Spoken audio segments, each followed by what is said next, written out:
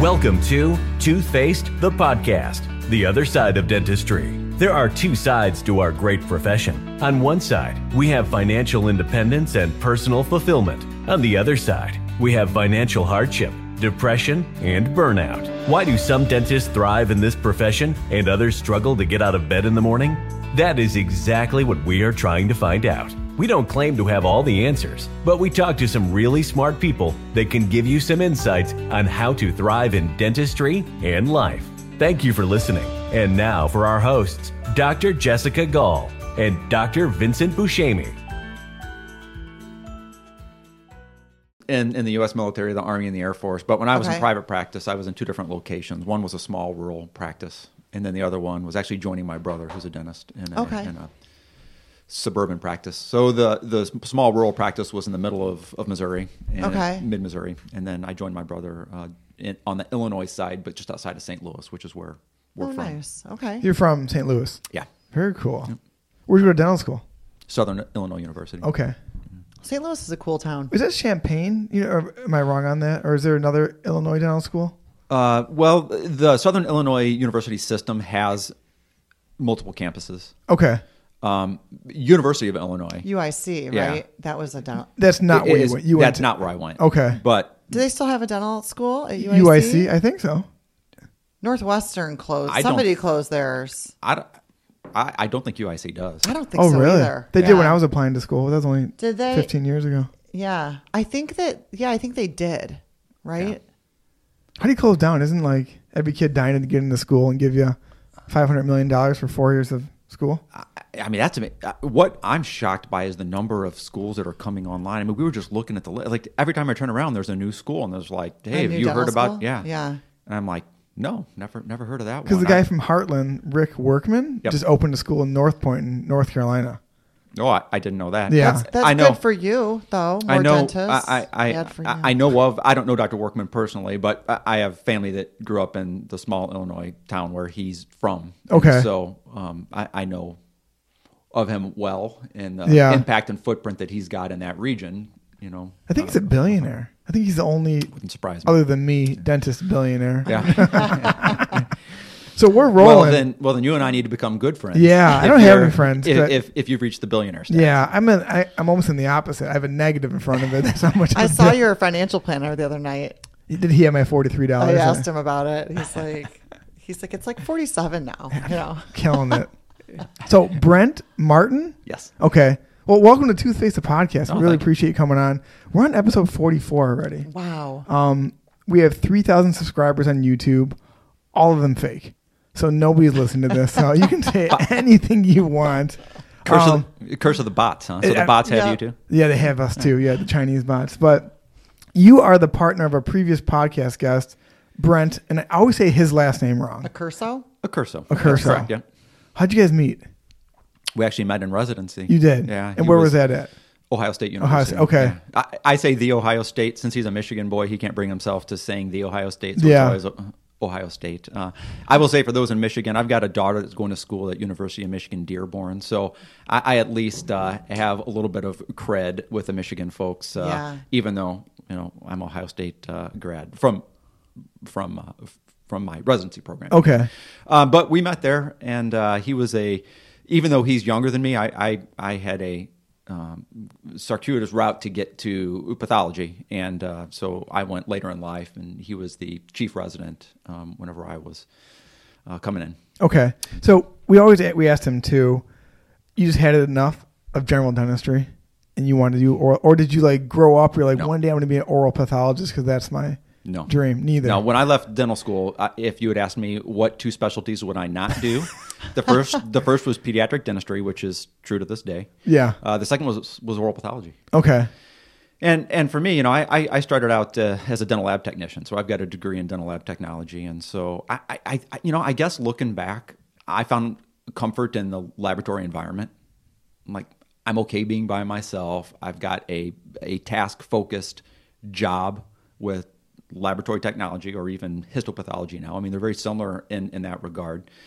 That's interesting. And I just think, so it was the thing that I least wanted to do. But over the course of my career, as I went through the military services, military services, but at the time the Army, and then went into private practice, I realized I was trying different locations with the same job. And I came to realize it was not the location that I was practicing that was the issue. It was the job that was the issue. What about the job was the issue? The people. The people. It's the people. There's no doubt. Did you like dental school? Yes. Yeah. Okay. I like dental school. I loved dental school. Private practice was nothing like dental school for me. I was alone. Yeah. But yeah, that's interesting. So which people was it? The patients. The patients or the? No, it's patients. It's a patient. Yeah, there's no doubt about it. And I always say that I had patients that I looked forward to seeing. Like, oh yeah, I think I'm a natural introvert, but certainly you put me in a social place and I can talk and carry on a conversation and look forward to seeing people. You know, I'm not antisocial, but I'm certainly comfortable being by myself. But you put me in the setting with patients, and like there's people that I look forward to seeing.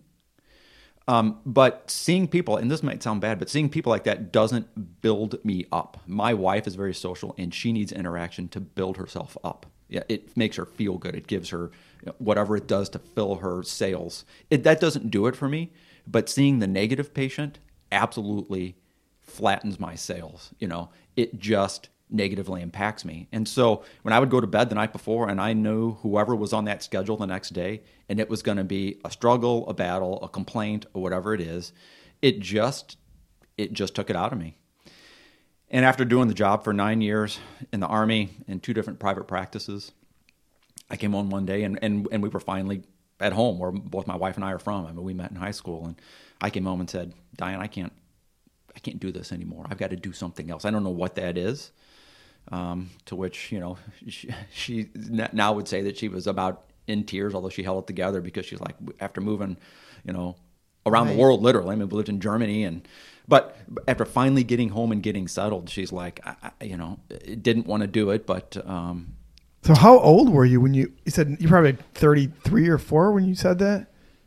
Yeah, I mean, we got married at 25, which was right about when I started, and I was in for 9 years, so I was older than that, 34 probably. 34. Do you feel like that, Vince? Like the patients that are positive don't really have an effect on you, but the negative ones. I'll say that the negative ones, like you're saying, like defeat me. I had to stop looking at my schedule. I never looked at my schedule because I would have anxiety. Yeah. Oh my God, this person's coming in. You know, you did a crown, feels a little uncomfortable. They're mad now they might need a root canal, and they're like, well, why didn't you do the root canal? And like you worry about that all night. Yeah.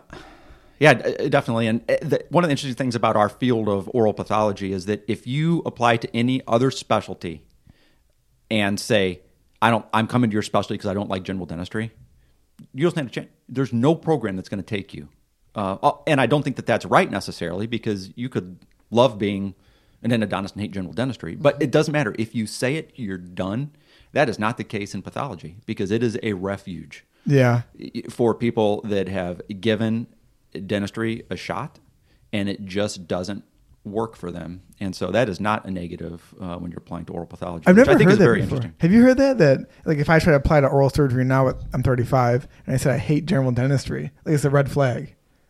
It makes sense. Yeah. I've never heard that. It does make sense. I feel like, you could say I'm bored with general dentistry, but I don't know. Yeah. I don't know what they're looking for, you Yeah. know? I think if you came from the standpoint of I'm bored because I feel like I've done everything I can do to, whether that's true or not, I would think that if you came from that standpoint, it's good. But people in specialty programs, it's certainly my belief, and it may not be across the board, but it's my impression that they look at you as choosing their specialty not because you want to do it, but because you're trying to escape something. Okay. And that's the viewpoint, and I think in many ways that's probably accurate. That's a good way to look at life too. And yeah, I think it definitely. In pathology though, it's like, because most of us that are here are like, we understand. Yeah. I mean, we definitely understand. You're trying to escape it? Great, because I did it and I didn't like it either. Do you think most oral pathologists practice general dentistry first? Or is that a requirement? It's not a requirement. Okay. Most do. Okay. And a number of us come to it later in life. Okay. Mine was 9 years, but we know folks that have been the better part of a couple decades before they finally do it. Most do practice, and in fact, we actually, if I was giving counsel to somebody that wanted to do oral pathology, I would say go do dentistry first and decide if you like it or not. Mm-hmm. Because you might absolutely love it, and if you love it, then great. You should do it. I love my job of oral pathology, but 1, is not for everybody. 2, jobs are hard to come by, and 3, it is a big detour in life if you decide that you don't like want to do it. Yeah. How did you handle it? Because how many kids do you have? 2. So you're 34. Yeah, your kids are, I don't know how old they are, and you tell your wife I have to go back to school for 3 years. Financially, that's a huge hit, unless she's already a billionaire at the time. Yeah, we don't have your kind of money, sure. so we aren't a billionaire. But so my plan was, because I was in practice with my brother, who's a dentist, in O'Fallon, Illinois, just outside of Skyde Air Force Base. And so even though the military didn't work for me, it was an escape route for me. So my plan was to go into the Air Force, return to the Air Force as a general dentist, figure out what I wanted to do in life, because at least it was a paycheck. Mm-hmm. My thought was we could stay around home until I figured out what I wanted to do when I grew up. And life is funny the way it works out. Certain doors open, certain doors closed. And even though I was coming from the private sector, I found out that the Air Force needed to train an oral pathologist. Now, in the military, it's hard to get training in the military if you are not on active duty serving, because they want to take care of their own, which certainly makes sense, right? You give us some time, we'll reward you with a residency, except because oral pathology is not sought after. For whatever reason, the Air Force was having a hard time filling the slot. And so they said, you could probably apply if you wanted to. And again, without going into great detail, it's probably the first time in my life that I really felt some doors were opening and some doors were closing, like actively closing. Like I thought I was going to be able to join the Air Force as a direct accession. Yeah. That door shut. It's like, you can't do it. We're not taking on any more direct accessions this year. And so, what's a direct session? A direct accession would be, me coming in as a general dentist, directly into, because they've got spots that need to be filled. When you're in a big organization like that, they have all sorts of manning documents that project out need. And sometimes they fill those documents, those manning needs completely, and so there's no more room for anybody else to come in. Like they fill them internally? Internally, or with scholarship. Yeah, with scholarships, like they project years out. How many people are we going to need, because we expect these many retirements or these many people to separate, and so they plan years out. And sometimes they hit the mark, sometimes they're over on the mark, sometimes they're under on the mark. And so the thought at the time was, there's going to be room for me. I can just slide right in and join the Air Force. My prior service time had up to that point been in the Army. And so, do they recognize that? Like the Air Force says, okay, at least he was in some armed force before. Well, now that's a service issue.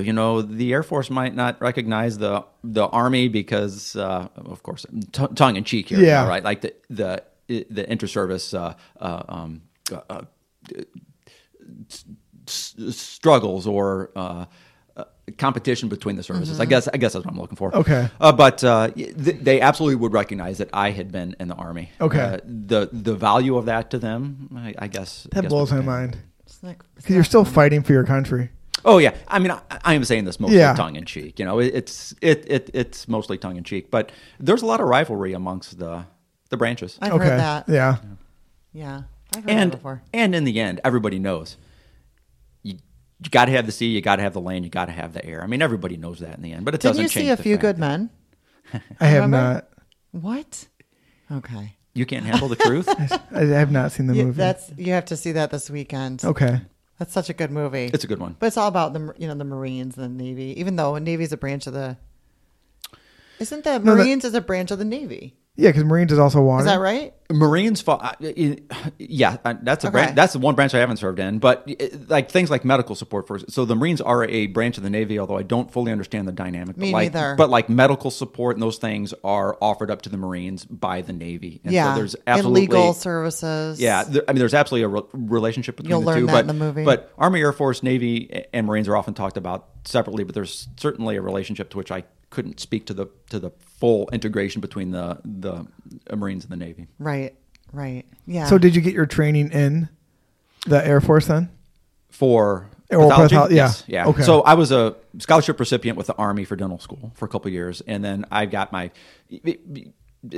training through the Air Force at Ohio State with the Air Force. And so I guess I sort of got off track with my doors opening, doors closing. So the door opened for oral pathology training with the Air Force. So I returned to the Air Force at Ohio State. Like when I drove to Ohio State and showed up and went to the program, I stopped at the ROTC office and I signed my name on the dotted line to join the Air Force again. So at the time I was a resident at Ohio State, I also was a Air Force service member. Did the Air Force then pay you a stipend to be? They did. I was the best paid resident there because I got not just a stipend. I returned to active duty. And so I was paid as a Major 04.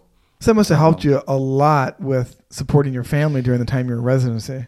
So I'm very fortunate. I would not have been able to take the route that I took were it not for military service. But both the Army, I did my time in the Army. Yeah, I left the Army, and I'm very appreciative for those years. But I was ready to be done. Yeah. And but it offered scholarship. It offered me avoiding debt. And then the same thing holds true with the Air Force. I could not have come on board with the Air Force were it not for my ability to return to active duty because I guess I could have taken on the debt that it would have taken to return, but in the end, I wouldn't have most likely. And my wife had been a stay-at-home mom, and she certainly capable of going into the marketplace, but she was a stay-at-home mom, and it works for our family, and she wanted to continue to do that. So the Air Force was there at the right point at the right time, and I am very appreciative of all of that. I haven't always enjoyed my time, sure, but I'm very appreciative of what it offered. How old were your kids at the time? 5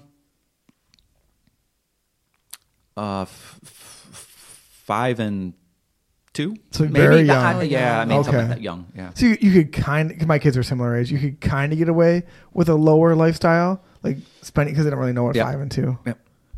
Yeah, but with the money I was getting paid, we didn't have to change our lifestyle. Again, it is the beauty of returning. I was paid as an active duty military officer. Yeah, it's my obligation at that time to the service was training. It was to go get trained, and that's what they paid me to do. And then did you have to go practice oral pathology in the Air Force after? Yeah, okay. I ended up being in for 7 years before separating to come up here and join Brent. 7 years. Okay, so that's significant. Yeah, my total active duty years were 13 years in total. Okay. And I still remain out at, I'm transitioning, but I have been at Selfridge Air Force Base in the Michigan Air National Guard up until this point, and now I'm transferring to the Air Force Reserves down in Youngstown, Ohio is the plan. Where do you live around here? Do you live in? Rochester Hills. Okay, so do I. Oh, probably down this. You want to talk about Crossroads? Oh, sure, yeah. We live right, do you know where Rain Tree's at? No, so we live right at the corner of Walton and Adams. Oh my gosh! My sister used to live in that neighborhood on what was her street? That's a nice neighborhood. That's right by the CVS, by Oakland University. By Trader Joe's. Yeah. I'm at Silverbell and Adams. Okay. We could have carpooled here. We could have. What are we doing? We wasted gas. You're neighbors. Yeah. Like really close. Small world. And then you got together with Brent because Brent, but Brent bought. Yep. What was the guy's name whose practice he bought? Richard Wesley. Yeah. Did you buy? He bought the practice first, and you bought in after. How did that work? Okay. Yeah. It was doors opening, doors closing. I tell you, there's something to it. And Brent came down to visit me in San Antonio a few years back. I guess what was this? 2017, 2018. Michigan played in the Final Four basketball in San Antonio. I was on active duty down there at San Antonio Military Medical Center, and Brent came down and said, "Hey, I'm looking for somebody. You want to come join me?" And I'm like, "No, I'm good, Brent. Thanks. I've got 7 years to go to get a 20-year pension, which is it's great." And I was on the trajectory, and I said, "Thanks for the offer. I really appreciate it." And so he left, and with a 6-week window after he came down and talked about that, I found out that there were some pretty substantial changes coming to military health care. And the military has Defense Health Agency basically has decided, and I think this is accurate to say, they've decided that if you don't deploy, you don't need to wear the uniform. And oh wow! And what I mean by that is, I'm never going to deploy as an oral pathologist. Like, you don't need me 5 kilometers behind the front lines diagnosing oral cancer. Yeah, it's just not, there's not a role for it, and I don't think that that's unreasonable. Like, if that's your position, I don't think that's unreasonable. But it left people like me that are mid to late career in possibly a difficult position depending on how fast that comes down, meaning my job could go away or I could be pulled out of, I was almost certainly going to be pulled out of my job to do something else. And I'm like, wait a minute. Spent 9 years as a general dentist, took a big leap, finally found what I really want to do. You trained me for this. Let me do my job. Don't pull me out. But that's what they were going to do. And then that would affect your pension. I mean, well, I still could have got a pension. When I say pull me out, they would have pulled me out from sitting behind a microscope to go be a dental clinic commander, for example, which is what I think was coming for me within the next 6 months. So back to general dentistry. Essentially back to general dentistry, where I would probably be forced to do general dentistry. And you say forced, like you're going back to prison. I mean, I would say exactly. That sounds funny. Exactly. And then you'd be overseas. You'd be deployed. Well, no. I mean, I could have been I would have most likely been a dental clinic commander at one of the small installations around the U.S. Okay. Or potentially over there. But what I mean by that, and I'm sorry because I can see how what I said was confusing, but I could potentially be pulled out and be deployed as a dentist.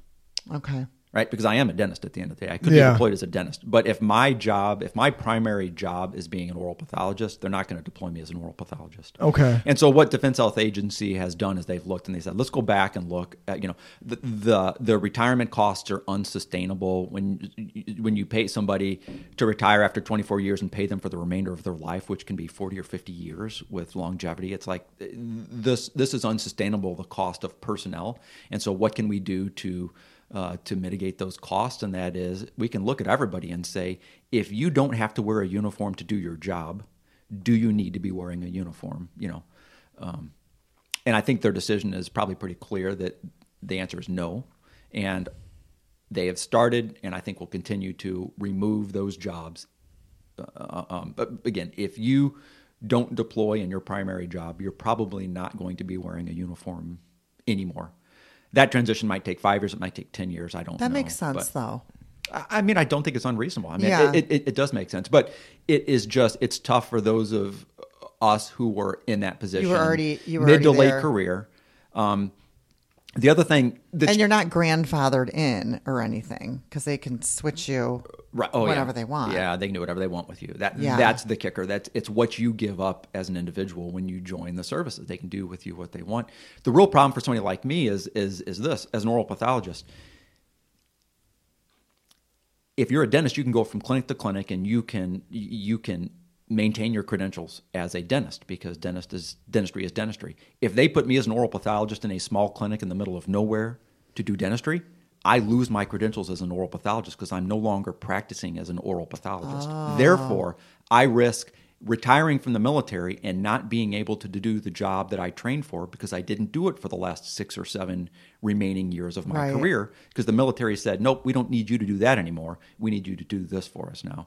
And it's just something I was unwilling to do. Sadly, I was unwilling to do it because that was my plan all along.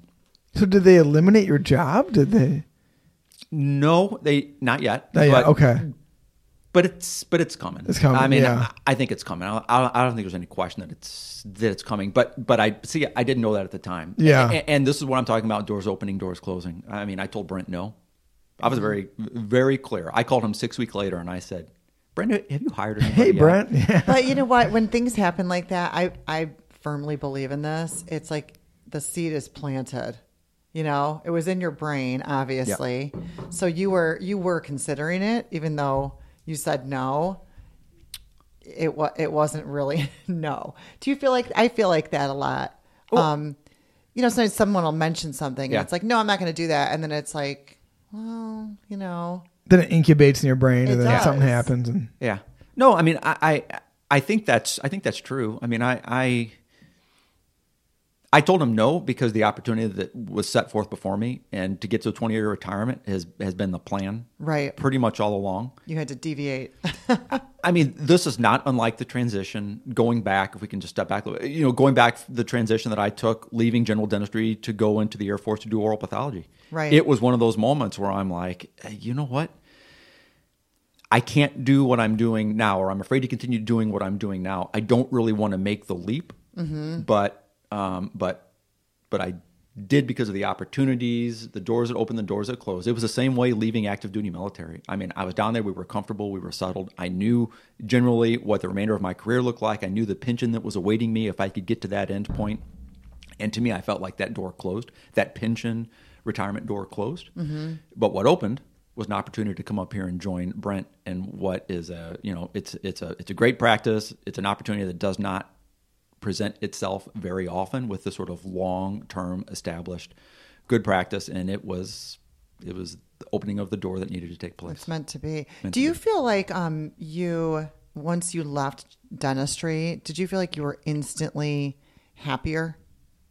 Yes. Okay. Yeah. I would say there's no doubt about it. Like you felt lighter immediately. Just. Yeah. Okay. Yeah. And how long were you thinking of exiting before you made the move? So I spent 3 years active duty in the Army. I spent a couple years in a small town, rural town in mid-Missouri practicing. And then I joined my older brother, who was a dentist, and one of his partners left. And so I joined his practice. And I thought, you know what, finally this is it. Yeah. I'm back close to home. I'm with my brother, who's great. I love my brother. I was in practice with him. It was probably a year after I was there that I thought, you know what?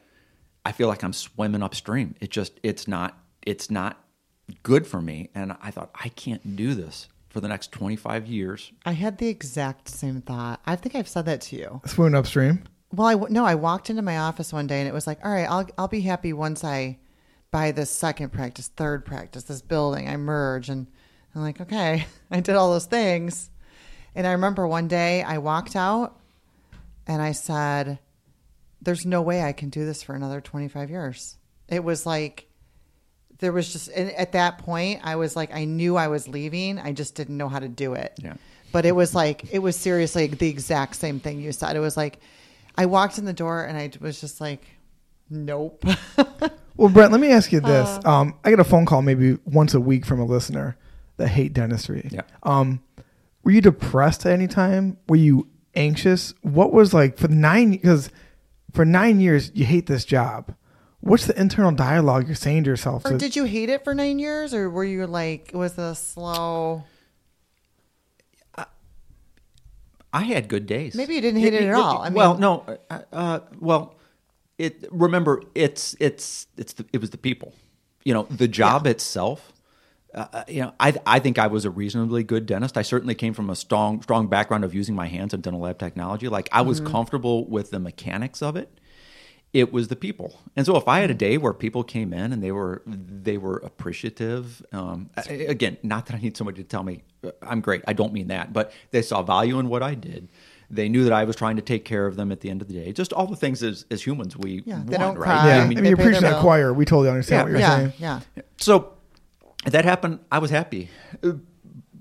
But when you weigh all of those out, whether it's over a single day, a single week, a month, a year, 9 years, when you weigh it all out, at the end, it was more deflating for me than it was building me up. And so, was I depressed?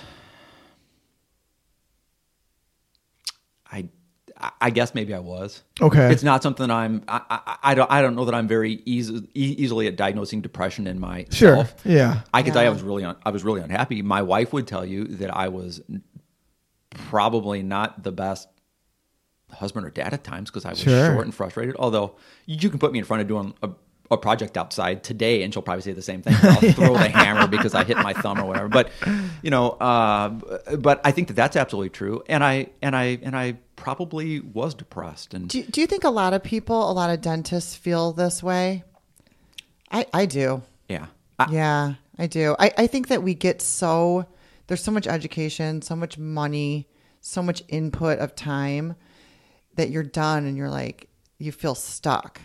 I mean, I definitely felt stuck. And, I don't know if I mentioned this before, but there's an attorney like in the Chicago area who has a business where she helps former attorneys find new careers. I can't remember the name of it, but it's like, there's probably an opportunity for that in dentistry because the more dentists I talk to, it's like, they don't, a lot of them don't really like it, but they feel like they don't know what else to do. And they feel like I've spent so much time and money. What a waste. I don't feel that way. I think every experience is worth has value. But to stay in a job you hate, that's horrible. It's a horrible feeling. Agreed. Yeah. Were you trying to leave dentistry, or you were trying to find another form of dentistry to do? When you like, I'm done with it. When you told your you're wife still you're done. in dentistry. Yeah, but were you trying to like be like an accountant or like do anything else? I was considering everything was on the table. Everything on the table. Okay. I stepped back and I put everything on the table. What else did you consider? Well, I did try to think what could I use my skills as a dentist to sort of build on, and I thought about law. You did, okay. Mm-hmm. I did. I thought about being an attorney, just because there's skills that could be used in the healthcare dental field with law, with being an attorney. You could sue dentists for malpractice. I'm kidding. I could defend dentists. Yeah, thank you, someone. What about like going back to be a lab tech or owning a dental laboratory? You know what? I'm not sure I ever considered that. Okay. I really enjoyed being a dental laboratory technician. I got to tell you, with the way that technology has changed, I am so glad that I'm out of that field. Yeah. Why is that? Well, because you can buy a 3D milling machine and do it in your office. You know, waxing crowns. I mean, I could wax a great crown to this day and cast it. But what's the point? Nobody's doing it. You can mill it, scan it, mill it. So I think that field is a really tough field that's changed. And I guess I never really considered that because I very much felt that dental laboratory technology, like many fields, it's a food chain. And as a dental lab technician, you're at the bottom of that food chain. Unfortunately.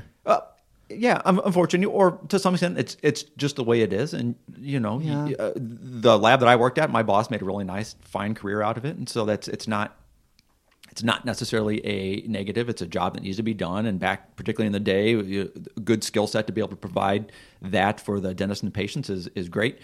But it is a food chain, nonetheless. Yeah. You get sort of the leftovers with fees and things that come down. So I decided I needed to move up the food chain. I saw my older brother could do it, and I'm like, well, he's smarter than me, but he's not that much smarter than me. So if he can do it, I can do it. And I took the steps, and fortunately, it worked out. Yeah. Do you ever think about what job you'd do if money wasn't part of it? I'd be like a TikTok influencer. But you had to work. Like, would you really? I would dance on TikTok and make $1 million a year. Your kids are on TikTok, or they watch like? Oh yeah. I have a patient that's her job. Some people make serious money. Yeah, I have a patient that's her full-time job, like a TikTok thing. Makes more money than me. She's like 20. Probably, yeah. What am I doing? She makes thousands of dollars a day. But I'm doing the Lord's work on teeth. So you found Brent. You partnered up. We try to get this from Brent, but like when you buy a dental practice, it's like 60 to 80% of collections. How does that formula work for buying an oral pathology practice? It's all written very clearly in my contract. I can answer that. Yeah, answer it. Yeah, it's like a specialty clinic because there are no patients of record. Well, no, they had 9,000 charts, he said, when he bought it. Yeah, but they're referring. You're buying the referrals more, right? Because we are buying goodwill. Yeah, they're buying goodwill. So like an oral surgery practice, for example, there are no patients. Yeah. You're buying the operations of the business, the assets, and the goodwill. That's it. Here's the thing about assets, though. We don't have any assets either. We own a single microscope, which is probably valued at, I don't know, $4,000 or $5,000. That's it. Yeah. We don't own anything. So it's all goodwill. So it's all goodwill. Yeah. And about the only way that can really take place, let me make the statement, and there's a caveat to this, but I was going to say about the only way this can really take place is an overlap like what Brent did with Dr. Wesley. Mm-hmm. Brent came up and joined him, and they overlapped for a number of years before Richard ultimately retired. And what I've done with Brent now, because I came in, and so Brent's been there roughly a decade. I'm coming up on 4 years this year that I've been there, and I finally know the people, and I know the docs, and they feel comfortable calling and talking to me. Yep. And that sort of stuff builds that confidence. You buy the goodwill, you sort of build and earn the confidence. It's a transition. He probably paid half of the yearly collections. roughly 40-50% of the yearly collections. That'd be my guess. That was I forget the exact number, but that was the calculation because you have to set some right. You have to set some flag and base it off of that, and so it was annual income. Yeah. Now we have just started. We got contacted by a dermatology group that does digital pathology, and they contacted us. Some of our oral pathology colleagues out on the West Coast were retiring. and they needed somebody to come in and do the work for them. So it was an oral pathology lab that was in conjunction with this derm path lab, and the derm path lab wanted to buy the oral pathology practice and basically contract us out as independent contractors. And so we're also functioning as independent contractors with them as well too. You are for another lab. Yeah, that's a little bit of a different setting, and I want to just come back to this because in that case, there's not this long overlap period of time. The derm path lab bought the oral pathology lab. We're independent contractors with them to do their oral pathology work. And that's just started recently. And I say this, I mean, Brent and I are diligent in our job. We take good care of people. I have every expectation we're going to be able to maintain that practice, and I would expect build that practice because we're good at what we do and we take care of patients. But I have yet to be seen exactly whether or not we're going to be able to do that or not. As you guys know, in business transaction or practice transitions, some patients are going to take that opportunity to go find a new doc for whatever reason. It's closer to home. It's, whatever that might be. We might find that some of the contributors, long-term contributors to this particular oral pathology practice that we didn't get to overlap with go someplace else. We'll have to see. I just don't know how that's going to play out. So what city is this other oral pathology clinic in? East Coast? West Coast. West Coast. If I said East Coast, I'm sorry. I might have just heard East Coast. Yeah. I think I said West Coast. Okay. Yeah. Where's the derm lab that bought the oral? Portland. So interestingly, this derm path lab has a footprint in the Northwest region, so Oregon, primarily. So Brent and I got Oregon licenses and Michigan, and so when they were looking for somebody to replace Dr. Cradaville and Dr. Kleininger, who were the oral pathologists that were there and retiring, we were I think the first they contacted, unless they contacted somebody else and were turned down, but it just made sense because Brent and I are in Michigan. We're a private lab in Michigan. We could easily join them, and so it's been great. It's a digital pathology platform, which is a fundamental change to our world. We don't have to have a microscope to do our job. We log into their server on our computers.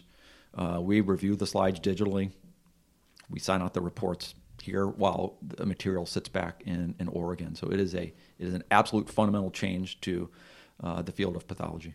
And you can be remote, totally. You can be on a beach. You can work from anywhere. I'm not saying I'm going to work on a beach, but I could work on a beach. Yeah. Which sounds nice. Or cruise ship or whatever. Where's your clinic now? What city?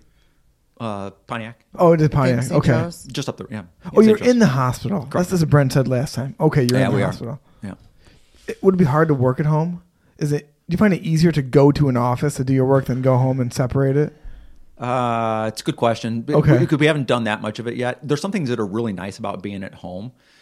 So you go into the office usually? Well, so we currently have to go to the office because that's where, at St. Joe's, the lab processes our tissue. Okay. We've got microscopes there. We've got an office there. We've got access to the electronic health record or the laboratory information system there. Mm-hmm. And so we have to go there to do the job. This digital platform now, I should say, however, changes everything. Yeah. And we can, and we do, sit at home. I signed out some cases this morning before I came in, logged in, looked at a couple consult cases, signed out a couple cases, and came in here. And I think it's really nice. There's a lot that I like about it.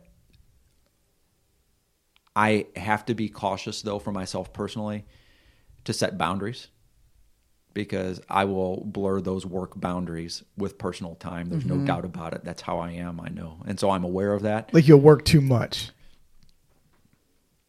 I fear that I will always be on. 10 p.m., you're watching a movie, case comes in, let me look at it real quick, then I'll send it out, then we'll finish the movie. Potentially. Yeah. That's my I just have to be aware of that for myself and set boundaries. Yeah. I do the same thing with email. My wife's an attorney. She does the same thing with emails. She's like, one quick email, then we'll get back to the movie. Yeah. It's hard to delineate. I work around the clock, but I'm used to it now because I take a lot of breaks. I love it. But someone calls at 8:30 at night, I take that call. That's when they get off of work at 6. I get a lot of calls around 5:30. People get off work, yeah. Yeah, but it's like, they're calling because they want to sell their practice. Then I'm probably going to do most of my meetings with them around 5:30. Yeah. And you do get used to it. It's in that setting. It's customer service. It's taking care of your clients. Yeah, and of course. so Brent and I do that as well too. If somebody calls us, has a question after hours, I mean, You'll take the call. We answer the phone, we answer the question, and so that's certainly the case. What I worry about is not having that fix. Somebody not reaching out to me saying it needs to be done now. Yeah. And yet I still know that it's there and have a hard time not it's going just sitting and there. addressing it. Yeah. Yeah. But I think that's a personal character flaw that other people wouldn't have. Well, an it's issue something with. that you could work on probably. so. I mean, I could do the same. You know, I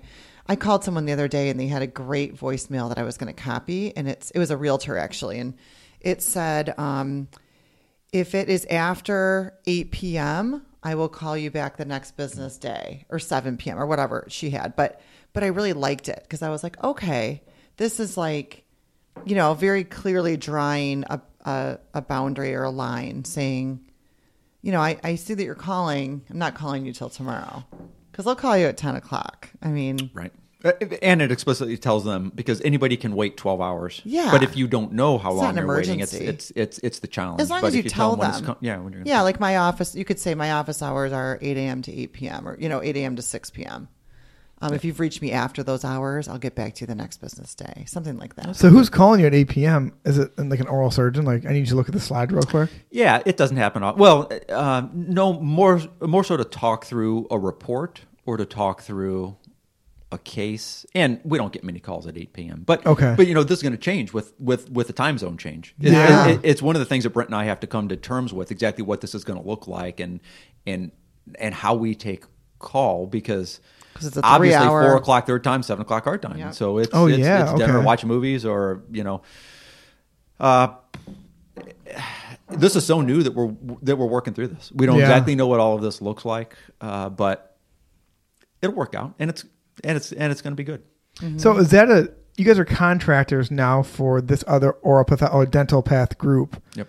Did you and Brent create a different business entity you're both paid through, or do you pay through your oral pathology practice as contractors? We did it through the oral pathology practice as contractors, yeah. So that you pay yourself W-2. We're also a business podcast.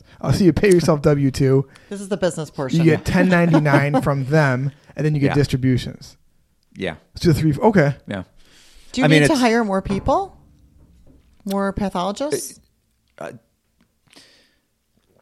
So this fundamentally changes. Yeah, I mean, digital pathology, it just changes our field so much, because especially, and this is where I think it's exciting, for somebody, there's not a lot of oral pathology jobs out there that are outside of dental schools.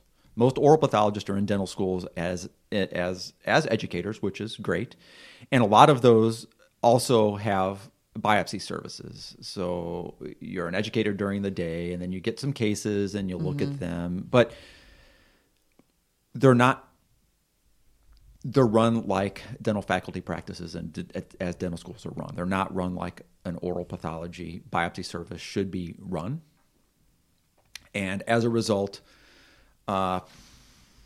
we as an oral pathology community, I'm trying to couch my words and be careful with this, have not done a real good job of marketing us as a business. We provide a very important healthcare service, a very niche service that we haven't done a good job of getting that message out. We talked to Brent Accurso about that, about marketing, because he said the same thing.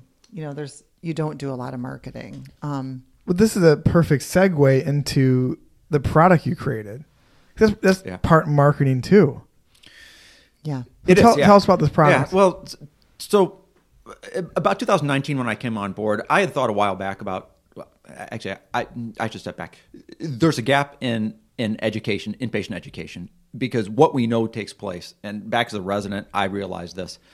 We'll sign out a pathology report. It'll go to a dentist, an oral surgeon, a periodontist, endodontist, whoever it is. They will get that report. They will say something to the patient, which we're unsure of what the message is that's related to a patient. Yeah. But we know that down the road, because we get feedback about things, and that message didn't make it to the patient. We don't know why. Maybe the doc wasn't good at explaining it.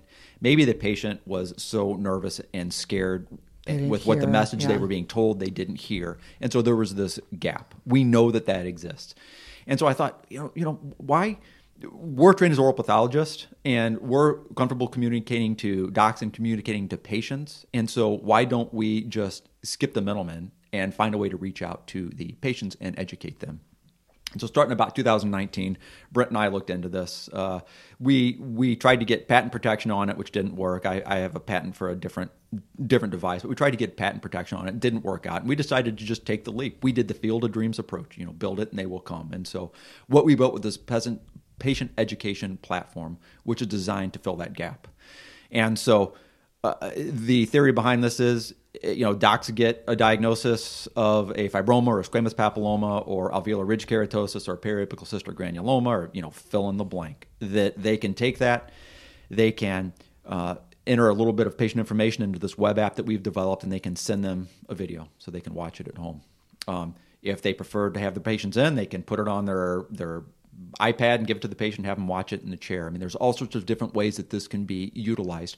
But what this affords the patient is the opportunity to see consistent messaging, the opportunity for them to view it as often as they want, the opportunity for them to go see it with their parents or sons and daughters or whoever it is in case they're uncomfortable, don't understand what it means, to develop good quality questions if they want to reach back out and talk about a particular diagnosis. And we were about 12 months to 18 months too late, because if we had done this during COVID, everybody across the country would have signed up for it, we believe, because nobody wanted their patients to come back for results, and patients didn't want to come back, right? Mm-hmm. I mean, COVID shut things down, but even now, the downstream effect of that is that, and this was reported in the literature prior to us doing this project, and that is, patients don't want to take a half a day off work, drive across the city, sit in your waiting room, to walk in and sit down and have the doc walk in and say, "Hey, good news, Miss Jones, this is no big deal." Right. They don't want that. So if they don't have to come back in, this affords patients the opportunity of not even having to come back to the office.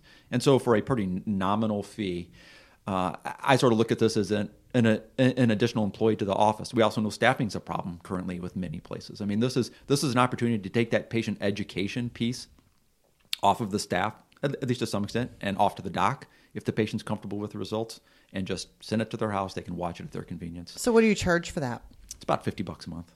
Okay. Oh, it's a subscription. And who's your main It's a subscription service. Yeah. client? Oral surgeons are your main clients? Oral surgeons would be the main clients. Of course, we're selling a product, so we think everybody should sign up for it. And here's the reason why. We've got things like geographic tongue. I mean, geographic tongue doesn't need to be biopsied necessarily for comfortable making a clinical diagnosis. But if we sat in the rooms of dentists, and you and I talked about this earlier, dentists are worried about implants and binding agents and CEREC and milling machines, and we understand that. It's part of the reason why this exists. We understand that their focus is not pathology. It's what we do. It's our focus. But I would love to be a fly on the wall of a lot of offices where a doc is trying to explain geographic tongue to a patient. I have no doubt some do an excellent job. But I also would guess there's probably some doctors are saying your geographic tongue's caused by yeast and caused by all these other things, because we hear this. And of course it's not. It's an immune-mediated process, an autoimmune process. But that's precisely what this is for. Consistent, accurate messaging, high-quality 3D imaging. And the platform also records a view history. So offices can document that the patients have viewed it. And I think this is important for this reason. I said that we know that messaging does not always occur to patients how it should, and we know this because of one big primary reason. Patients show up with cancer, and they get the biopsy, they get the cancer diagnosis, and they'll say things like, "Well, I had a biopsy 5 years ago, and doc told me it was nothing to worry about." What we don't know is what the patient was actually told, or what the patient heard, or maybe even what the diagnosis was. Maybe at the time it was a completely benign diagnosis, right? I mean, that's entirely possible. But this sort of history then documents and records, and I would argue from a medical legal standpoint, if a patient watches a dysplasia video that very clearly describes this being as a precancerous process, and 5 years down the road they've neglected care, but they've got cancer, they can't come back and say, I didn't know because nobody told me, if there's a view history of them watching the video. So we actually think there's some pretty strong medical legal benefits. Or they do like a DocuSign or something, right? Is that how you do it? So the web app is built with that very little patient information is entered, but we basically have an email address, a phone number. For the patient or for the doctor?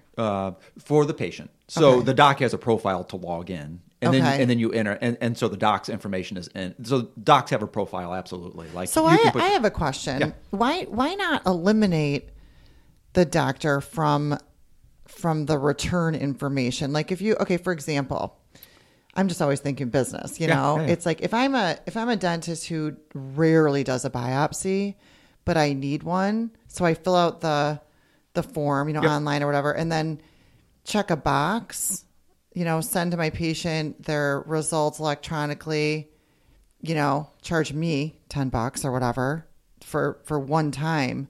And then you can just skip the doctor altogether and go straight to the patient. Would you do that, or is that too much liability for you? Skip meaning that we mail them the video directly? Yeah, to the patient. Or would you always go back through the doctor? Because what if the doctor doesn't give it to him? Then what? Well, send them the video, you mean, or give them the results, the pathology results? Yeah, send them the video. Well, then why is he paying for the video? Yeah, I mean... I don't know. Who is this guy?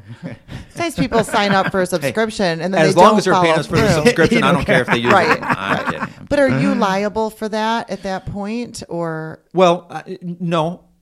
No, and maybe there's a reason why, because it's whether the doc chooses to use it or not. Okay. You know, whether the doc sends in the video that's up to them. It's an adjunct to the pathology report. So our diagnosis is completely separate. This is a separate business. You know, patientspath.com is a separate business from oral pathology consultants. And so what we would like to see is every oral pathology service across the country, and we actually have plans of extending this into derm pathology and everything else. I mean, we think that this is an educational platform across the spectrum of healthcare. Can a patient log in themselves, or do they At have this to time, go no. through? Now, okay. And that's because it might end up there. We think that this should come from a doc so that patients have the opportunity to speak to their healthcare provider, not just get some random video, not being able to have a context for it. So we think it's best delivered under the guidance of a doc. Okay. That's a good way to put it. Yeah. You need this information delivered by somebody who can somewhat explain the video to them as well. Yeah. Like a guiding hand. And even if they can't, even if they're like, one of the things I always say, I think, something like oral hairy leukoplakia, the EBV driven thing that occurs in immune compromised folks generally, within their mouth. I mean, nobody would know how to, very few people, I should say, would know how to explain that to a patient. And understandably so. That's not that common. We encounter it a couple times a year. It's not. So in that setting, what patients are being told, and even if they had further questions, a doc would probably have to find some other resource to send them to because they're just not comfortable talking about it. We don't want something like that. With patients having direct access to it, they could purchase any video that they wanted if that was the case. Lord knows what they actually have or are told that they would have versus what video they buy to view and how confusing that might be. So they're not like logging in to their own portal, anything like that. They are only able to view the videos that the doc sends to them. Okay. And those videos should only be sent to them, we feel, outside of some very clear clinical settings, they should only be sent to them based on their histopathology results. No, you had a biopsy, you have a result, there's a video that correlates with that histologic diagnosis, that's what the video views. That's the goal that we have in mind. Is the email sent from the doctor to the patient have to be a HIPAA compliant, closed system? Because if I have herpes and you tell me I have herpes, that has to be a closed chain so nobody else reads that email. So the email link that they get in their email has their birth date and their phone number. Okay. So you have to have. So we figure between having a specific email address, a specific phone number, a specific birth date, that those are three distinct criteria to be able to enter to access the result. Not that's dissimilar to an app that you sign into to get your results through your medical portal, your My Patient portal. Okay. Well, that's good for privacy. They're not like the guy with herpes is here. Yeah, exactly. Right. And then once it's in there, it's the same encryption to be able to get to those. But actually, I take that back.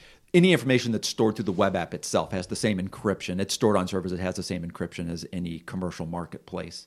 The video link isn't. The video links comes from Vimeo. But you can only get to that link if the doc who has an encrypted system assigns that information to you as a patient. And from the doc side, we give the opportunity to put a photo of the doctor and the doctor office logo. So you brand it. So it's branded from them. This is, again, I just want to reiterate, this is not coming from Brent and Brent Martin at Oral Pathology Consultants. This is Patient's Path coming from you as the doc that signs up to it. It is your brand. It is your product. We're just loaning that video out for you to use. Okay. Essentially. Who created these videos? So we did it in conjunction, and it has been a ton of work. Building a web app has been a ton of work. Let me ask you, okay, sorry to stop you. Let me ask you this question. Don't tell me the exact amounts. The amount of money you thought it was going to cost you to start this business compared to what it did cost you and Brent, were you close? In money, yes. In time, no. It took a lot more time, and it's a significant investment. I can imagine. I will say that, and it's probably evolving all the time. I would imagine anything, technical. It is. It's evolving, and it's been very enlightening as to what it takes to do something like this. We struggle with creativity because that's not what we do. We're like very, very practical, problem focused, read a book, find an answer, do something. So creativity is a problem for us. And so doing those sorts of things, having the vision to know what a web app should look like when you're building something that, as far as I'm aware, there's nothing exactly like it out there. It's been tough. It's been fun. I do like to consider myself an innovator in a lot of ways. Actually, that makes me sound like it's more qualified than a dreamer. Okay. I have a dream. I'd like to see it come to fruition if at all possible. So I enjoy that sort of stuff, but it's been costly. How much longer did it take than you thought? 8 months, 12 months. Oh, that's not too bad. No, that's not like you're 7 years in. Are you seeing a return on the investment? After access to your guys' 3,000 subscribers on you, we hope that it does. No, I hope so. Good answer. An emotional return. We just have a product that's been available here very recently. Just a product that's hit the marketplace. Yeah. When did it launch? We have been October, November. Oh wow, like a month ago. It just. Congratulations. That's. Thank you. Yeah. This is a baby. This is the. You guys represent the second sort of public forum that we have with. Oh God, we're going to disappoint. With no, not at all, not at all. But this is the second time that we've talked about it. This is going to take it to the next level. Yeah, that's what we're hoping. But I think once people learn about it, I like that you're branding it because it's adding value to their business, to the doctor, right? it's absolutely. Do you remember when Patterson did something sort of similar? Like they had one for procedures. Do you remember that? Oh yeah. At Casey. Yeah. The Casey system, where the patient would. Did you have this? I did not. They'd sit in the chair and you'd say, "Okay, we're doing a root canal today." You'd walk away. You'd roll a video. It was branded for you, and it was like this, kind of graphics, and it would take them through the whole process in about a minute and a half, and then you come in. Any questions before we start? That kind of thing. Okay. So it was very streamlined. Everyone got the same information. You didn't have to repeat yourself, and it was a time saver. That's kind of how I feel about this. Yeah, and it's been modeled a little bit after that. We know that on the front end, lots of people are doing this. Here's what an implant is. Here's why you need an implant. Here's an informed consent. Watch this video about informed consent for third molar surgery. There's all this stuff on the front end, but on the back end, patients flounder. It's like, oh yeah. And again, I'm not saying that there's not good oral surgeons, good dentists that give patients great information. There are. But once you say it hundreds of times, it's like, it gets abbreviated. Yeah. It's fatiguing. You're tired. It's the end of the day. You're running behind schedule. How much time are they going to devote in certain situations? And then secondly, even if they do a great job, what does the patient take away to go home when their daughter asks, "So Mom, what was it that you had?" Like one sentence. Oh, I don't know, but the doc told me it was nothing to worry about. And they're all stressed out. Yeah. So... And this closes that because mom and daughter can sit down and they can watch it together, and they can watch it 36 times if they want to watch it 36 times together. And we believe it's a gap in healthcare that has existed. It continues to exist. It exists all across the spectrum of healthcare, and we're doing a little part now to close it, and we want to see this extended not just to oral pathology, but derm's the next logical step, and we have some plans to move that direction. So hopefully we can see that. Well, I love this because right now the back end is being filled by WebMD. So you go to your doctor or oral pathologist, and they say you have this thing. You scribble it down. You go to WebMD, and then WebMD says you have 3 minutes to live, and that's all people have to look up their disease. But what you have is you're controlling the way they hear about their disease, in a fashion that's like guiding them and informing them of what they actually have. I think it's genius. Yeah. I love it. And you know, one of the most harmful things is, and we don't have a video entitled leukoplakia because, you know, leukoplakia is a white patch done. White patch. Only Right. white patch doesn't mean anything other than white patch.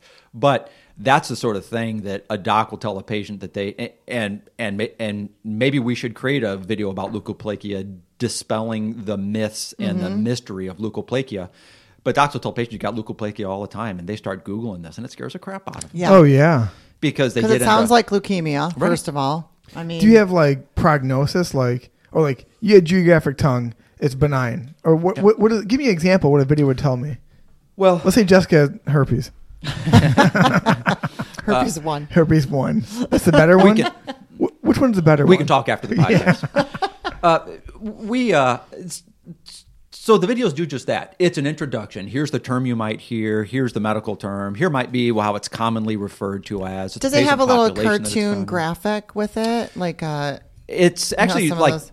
it's actually, you know, pretty nice advanced 3D digital modeling. Okay. And so it's not just a, you know, it's not just a little scribble cartoon graphic. I mean, it is nice 3D. We can zoom in and out of bone to show intraosseous things versus soft tissue. When we're done, I'll send you guys. I'll pull out my computer. I'll enter you guys as patients. I'll send you videos. You guys can watch them. Send Vince the herpes Yeah. video for sure. So you have herpes. Yes. I'll send it to my wife. She'll be excited. But that's what it's about. They're small, they're bite size, they're put in common terms, which is another problem that dentists fall victim to. The curse of knowledge, which is a phrase that I didn't invent. You guys might be familiar with that term. It's hard to translate. It is though. It's like you're translating. You're translating what you know and how to say it. You know, when you're talking to dentists, it's different than when you're talking to someone who has no knowledge of that. Speaking of translation, I mean, here I am just continually marketing the product, but we've also got it's in a number of different languages. We plan on expanding that into, I mean, think about the folks that speak, you know, you speak Spanish, you speak Portuguese, you speak Arabic, whatever it is, and you biopsy a patient. That communication, I mean, now think about how much that complicates it. Well, I mean, imagine turning on the subtitles and sending this to a patient where they can watch it in their native language.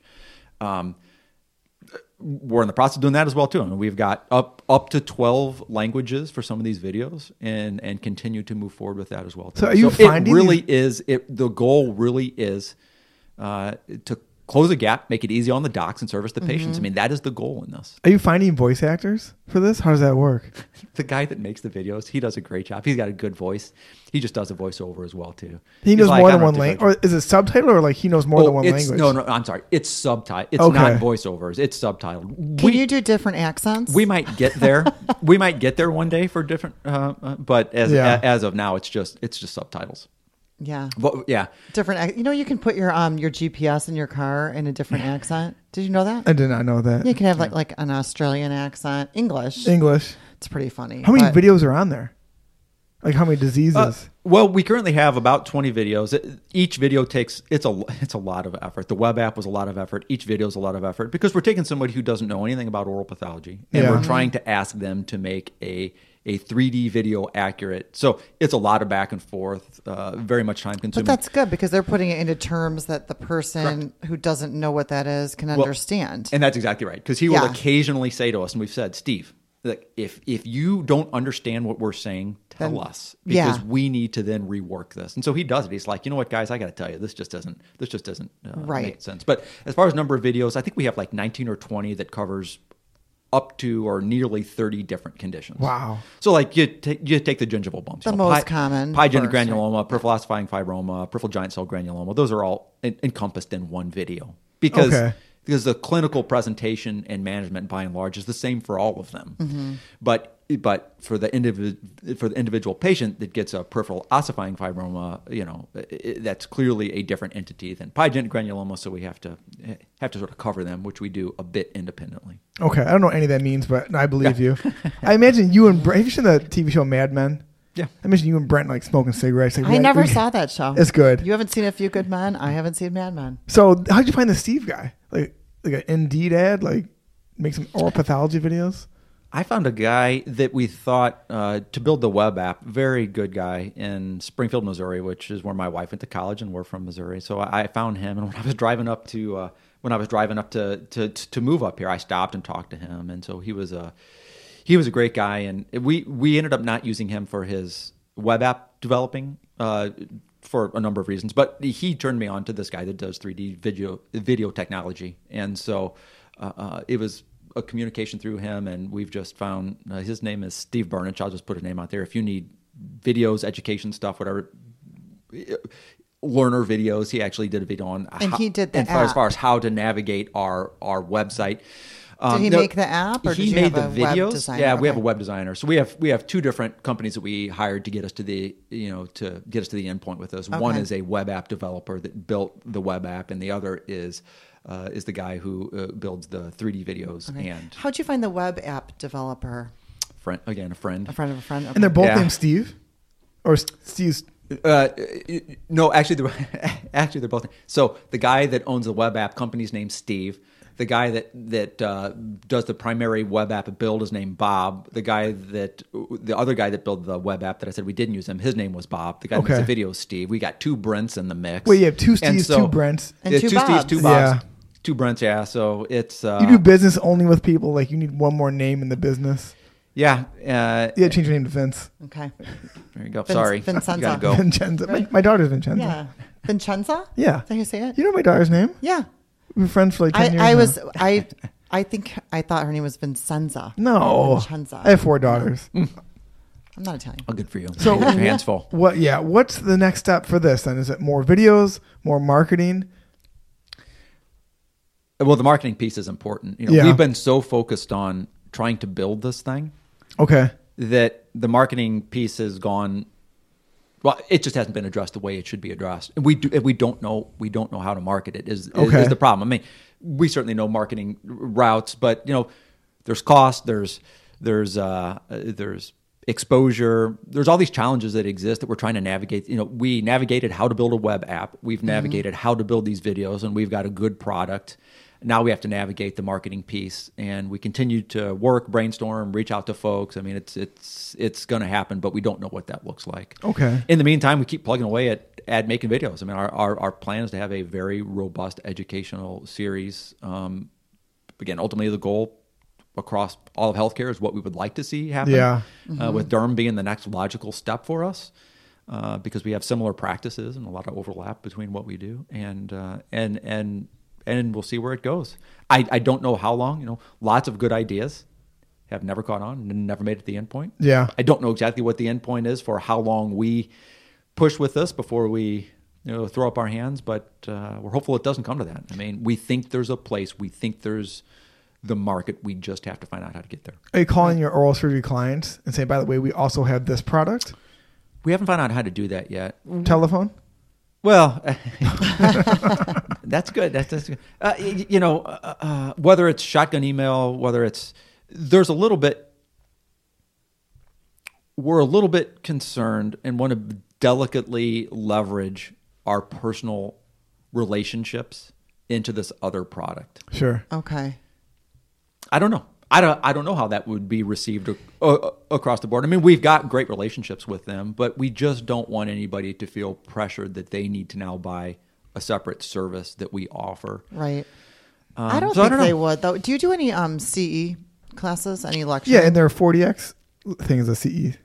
Oh, I mean, do you provide CE classes for dentists, dermatologists, things like that? We do. We just had a big course through a company called CE Zoom. We've done several for them. I don't know if you guys are familiar with CE Zoom, but they do a lot of dental education. We've done a number of series for them. We just got done doing a 4-part series, and we've ones that are hosted by one hosted by Procter & Gamble. There were like 5,000 attendees. This most recent one we did, there were about 700 folks that were on there, and lots of hygienists, some docs built in. Are you marketing this to them? We did, yeah. We marketed it through that, and I can tell you what I realized from that is that Brent and I are we're not marketers, because the messaging that we thought we were getting across didn't seem to translate into. So you need to hire into a response. Yeah. So it's a gap. We built it for a healthcare and a dental gap. We have a gap personally with this product, and the gap is we got a really good product.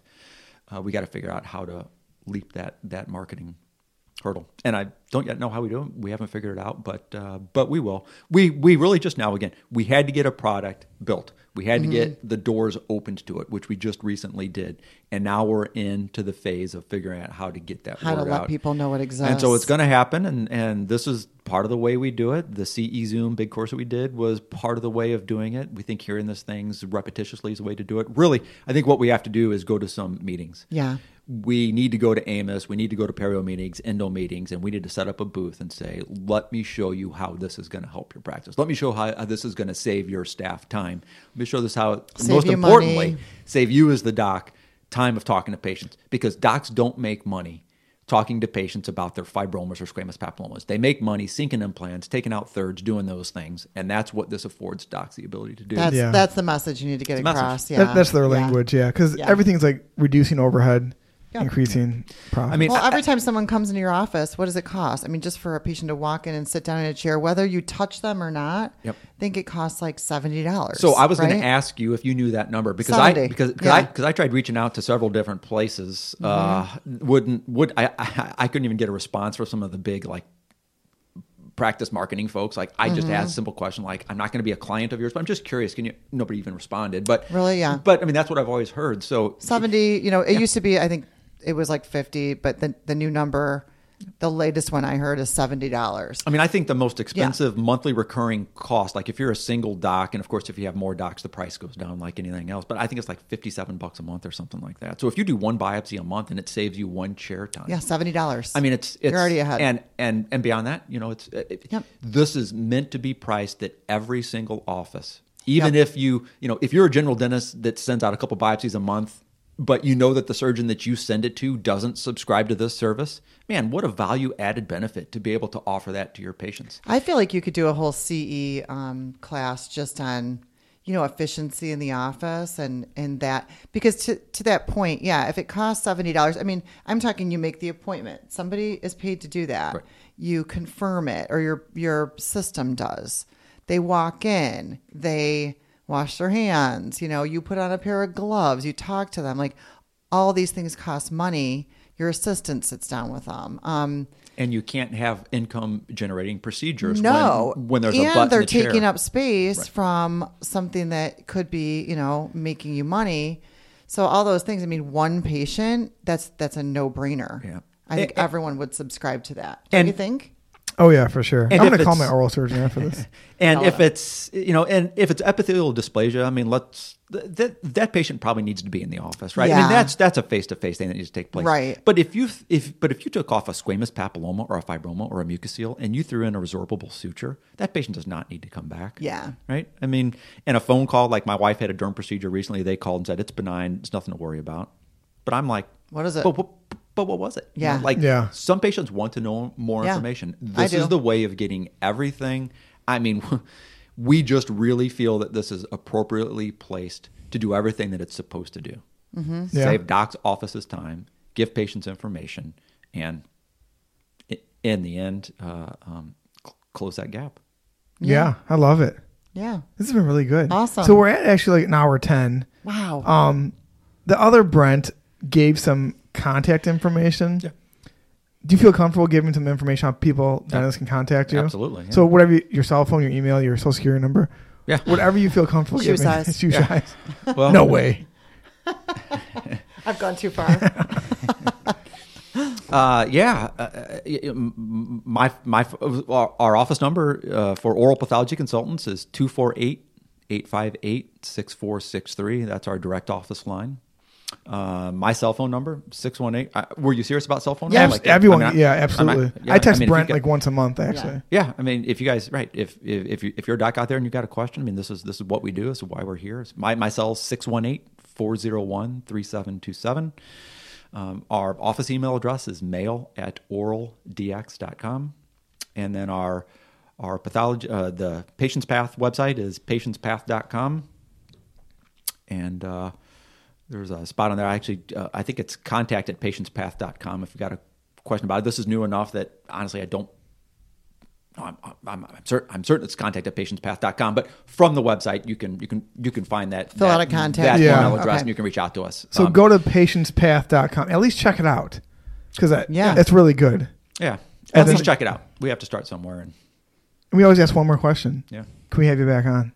I'd love to come back. This has been a lot of fun, actually. That's great. Yeah. We kind of got off on like a different tangent than I thought, and it was really good. Yeah. Yeah. I was like so enthralled with your story. I was like, well, what happened next? What doors closed? So we can't thank you enough for coming on. Oh, I really appreciate you guys having me on and the opportunity to talk about this. Great. Yeah, it's great. Anything else? No. Happy holidays. Happy holidays. Well, there you have it. Another great episode of Toothfaced, the podcast, the other side of dentistry. Please follow us wherever you listen to podcasts and subscribe to our YouTube channel for more content. And if you'd like to be a guest on the podcast, please reach out to us on Instagram at toothfacedpodcast or email us at toothfacedpodcast@gmail.com.